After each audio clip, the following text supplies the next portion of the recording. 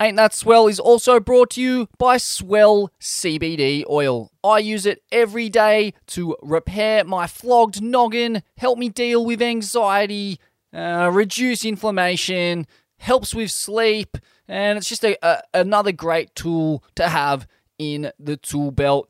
Send them a DM on Instagram at swell_AUS. That's swell_AUS. Use the code word HAMAD for 10% off. HAMAD. Fantasies, pulsing swells, them who knows them seldom tells. On distant reefs, on fatal shores, heroes and heroines from days of yore.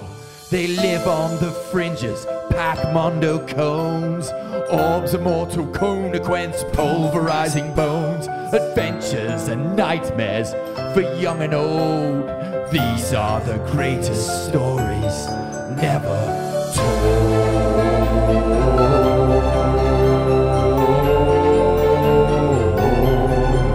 Never told.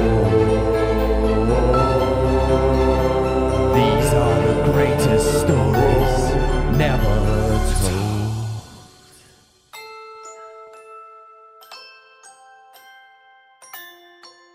Just a quick one today, Swellians. As mentioned in the last episode in reference to Forbes' finest, Ned Brockman. This is the story of Peter Tripovich, a 90-year-old former farmer and military serviceman who I stumbled across on my way from West Oz to the East Coast, walking across Australia to raise money for impoverished children. 90. Are you kidding me? It's a short story, and he received fuck all media attention for his efforts. But as you'll hear, this guy is the very distillation of the battler spirit, the Anzac spirit, the spirit of kindness, compassion, and service over self.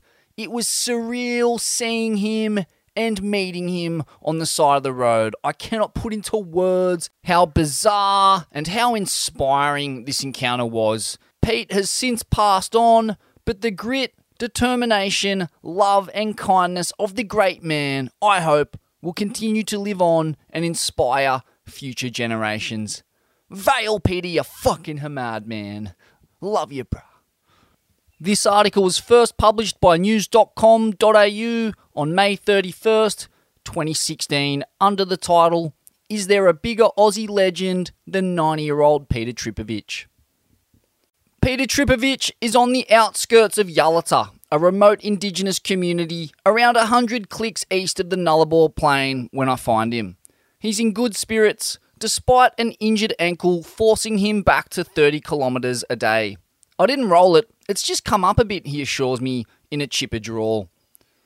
The 90-year-old RAAF veteran and farmer left Esperance in southwest Australia a few months ago, celebrating his 90th birthday on the road as he attempts to walk all the way around Australia to raise money for International Children's Care, a charity that cares for impoverished and abused children in Southeast Asia.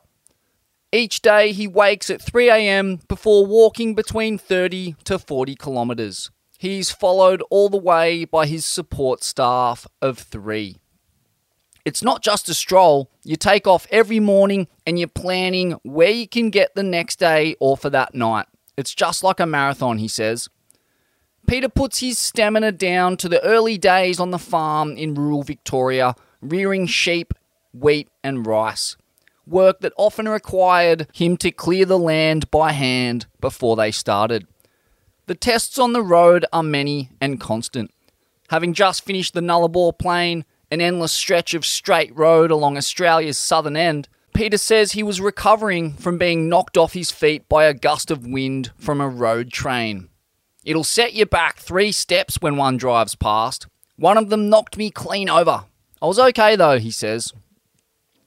This is his second crack at circumnavigating Australia. His first, undertaken at the age of 80, was abandoned when his wife fell ill. By that point, Peter had already reached Pemberton in northwest Australia, a distance of around 13,000 kilometres from his start point, Melbourne. He spent the next 4 years caring for his wife, during which time he flew to the mountainous Thai-Burmese border region to help build shelters for children and villagers, an experience that's had a long-lasting effect on him.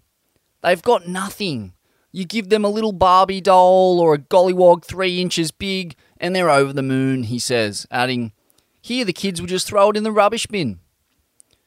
After retiring from farming, the serviceman simply wanted to do something positive for the world and decided to raise money for underprivileged children. Peter identifies with the needs of children in the International Children's Care Child Protection Program since he grew up with a few setbacks himself after his parents both died when he was 10 years old. "When I think back on the kids and what it's for, that's what keeps me going," he says. They need a lot of help and they're the future generation and they need to be helped where they can. A lot of them haven't got much of a hope getting schooling. These people have set up schools, they teach them, they try to get 7 or 8 into a home with an adult there and give a family atmosphere to it all. That's what keeps me going, he says.